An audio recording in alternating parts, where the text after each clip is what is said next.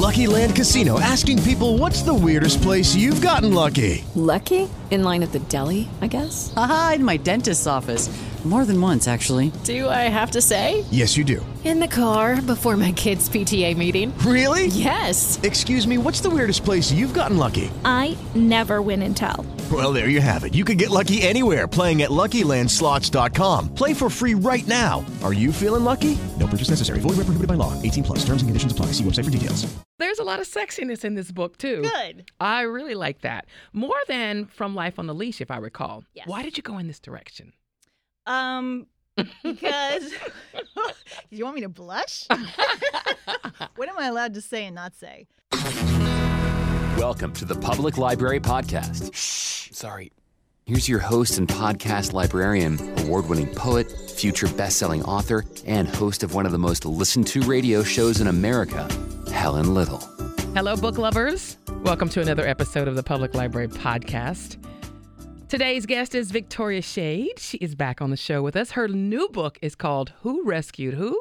Welcome back to the show. I am so happy to be here with you. Same. Okay, in full disclosure, Victoria and I, since the last podcast, have become great friends. Yes, my mimosa buddy. We get together, we talk reading, we talk writing with a couple of other people who have also been on the show, and it's like a lot of fun. So it is especially nice to have you back. It's going to be a great conversation. I'm excited. So tell us what Who Rescued Who is about. Oh, well, it is a fish out of water story about a woman named Elizabeth who lost her job, and in a pretty embarrassing fashion. And at about the same time, she realized that she had relatives in the UK that she didn't know about, an aunt and uncle. And she also discovered she had an inheritance there.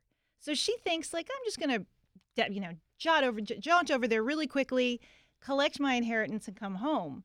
Well, while she's there, she literally stumbles upon this needy little puppy and discovers that her aunt and uncle have needs of their own, and this quick trip becomes something else. It does become something else. What inspired this story? Oh, gosh. Social media, believe it or not. Really? Yeah. I mean, dogs are my brand if you've read anything that I've written. But I'm fascinated by how tethered we are to our phones and how we rely on them so much. So this character started taking shape in my head. This woman who is a micro-influencer who looks really, really great on social media.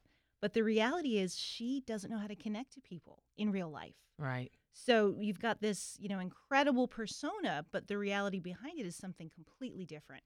So that was taking shape. And at the same time, I thought, wouldn't it be interesting to write a character who doesn't know dogs? Because, dogs are everything to me. Right. But to get in someone else's head where they have no idea, like, how to interact with them and what their body language means and how interesting it would be to kind of live in that space for a while. And that's how it came to be. So how was that space for you, considering that that's not who you are? It wasn't as hard as you would think, partially because I have worked with people that are like that. In my career as a dog trainer, I have worked with people who love the idea of dogs and bring home their first puppy. And then they're like, whoa, they bite. And they have accidents all over the house. So there's this waking up period where they're acclimating to what having a puppy is like. And then also their reticence, I guess, with a puppy that's kind of mouthy and this fear that, like, is this dog vicious? Is this normal? So in working with those kind of people, I imbued Elizabeth with a lot of that. What did you like most about writing Elizabeth? Oh, she was a little bit tough. She's not the warmest person at the outset. Mm-hmm. And I've had a couple people say, I didn't love her at first. And that's okay. You're not supposed to, because she's a product of an emotionally withholding family and some loss early in life. So it makes sense if you kind of see where she's coming from. But as far as writing her, I liked her journey. I liked where she ended up. Right. Reinvention. I didn't think she was unlikable, though, at all. I kind of felt empathy for her. But I'm an empathetic person, so that's where I naturally went to first. It's like, oh, that's how I felt. Especially because, she starts out with a little bit of bad luck. And you tell a really good story in this book. And the characters are people that I cared about. Rowan and Trudy, Harriet, Reed, and of course, James. along with Elizabeth. Whose voice came out of nowhere and surprised you as a writer? Ooh, that is such a good question.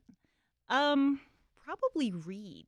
Ooh, I liked him. Yeah, he's a surprise. No spoilers. None. Well, there's a lot of sexiness in this book, too. Good. I really like that. More than From Life on the Leash, if I recall. Yes. Why did you go in this direction? Because you want me to blush? What am I allowed to say and not say?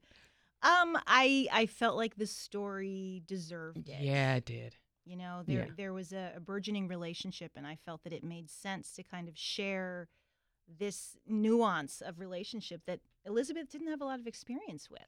Yeah. You know, and let's peek in on what they're doing.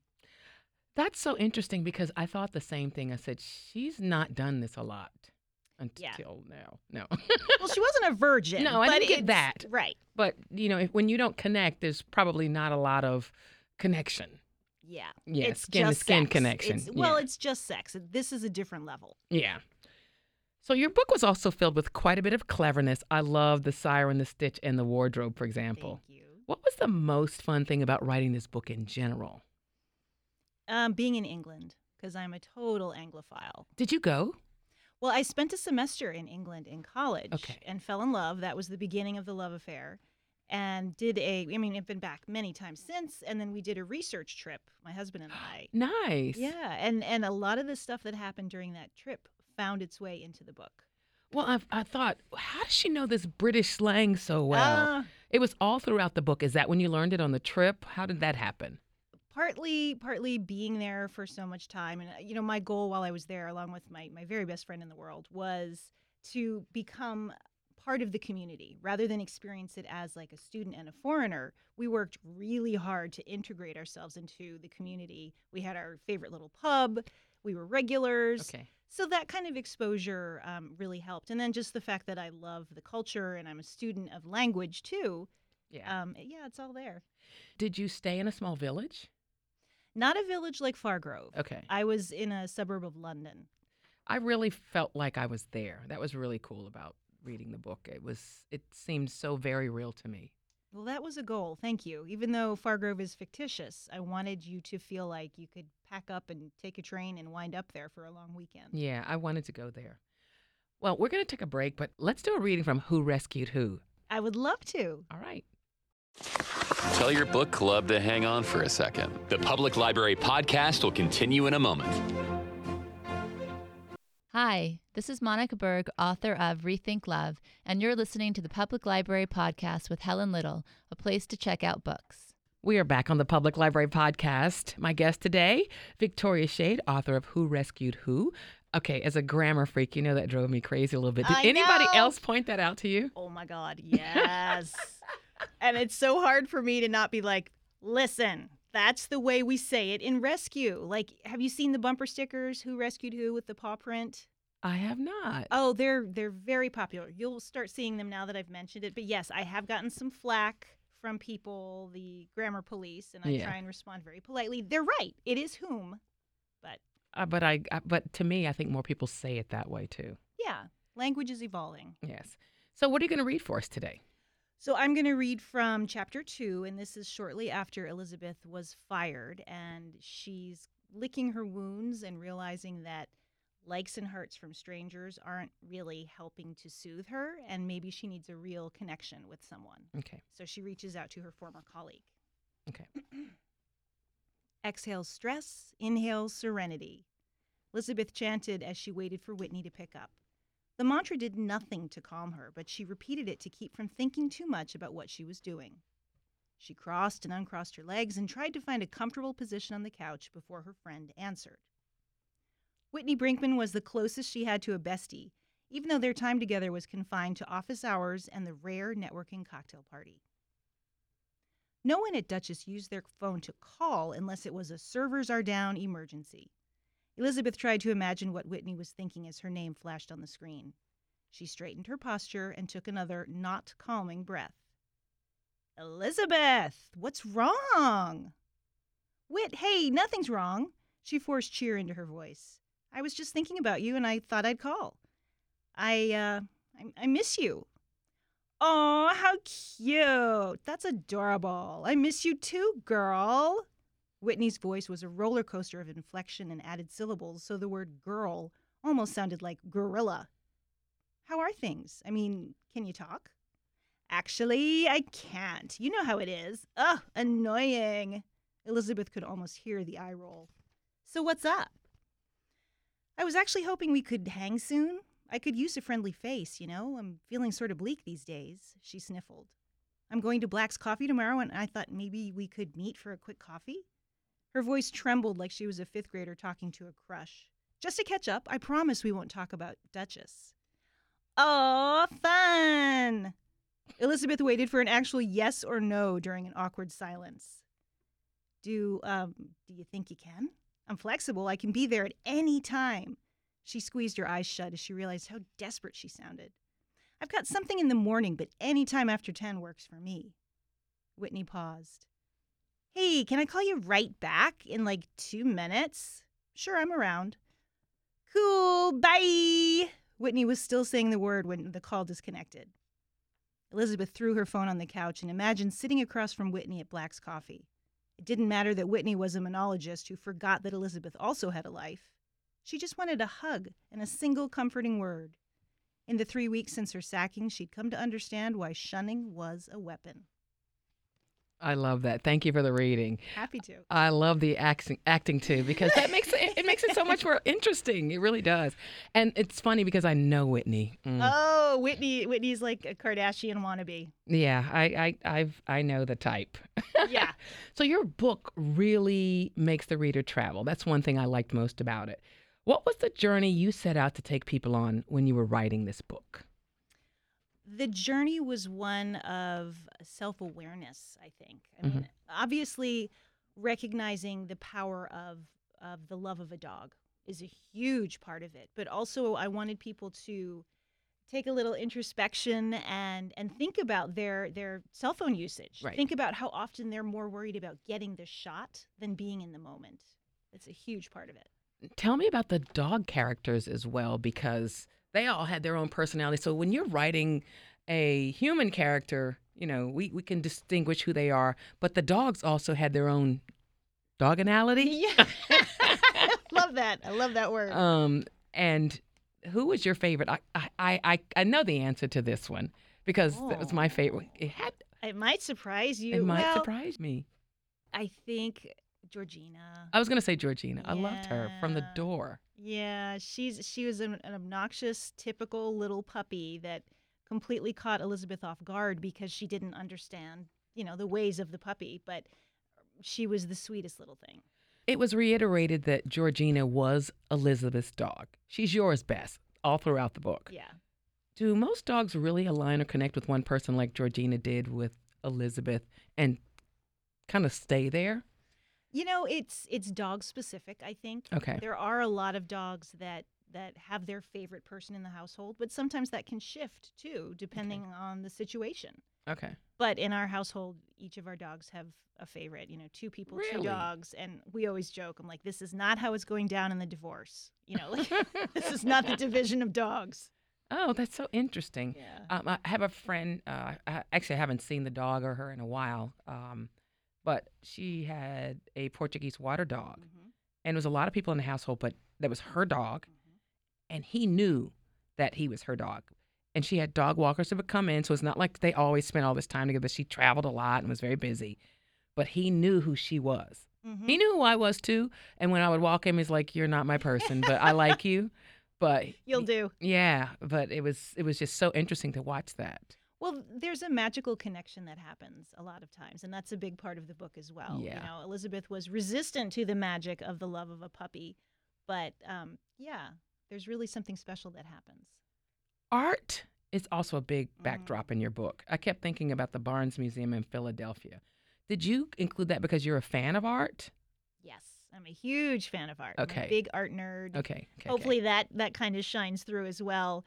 One of the characters, well, I guess that's not a spoiler. I can mention that Rowan, the surprise that he has was directly influenced by Andrew Wyeth and his Helga series.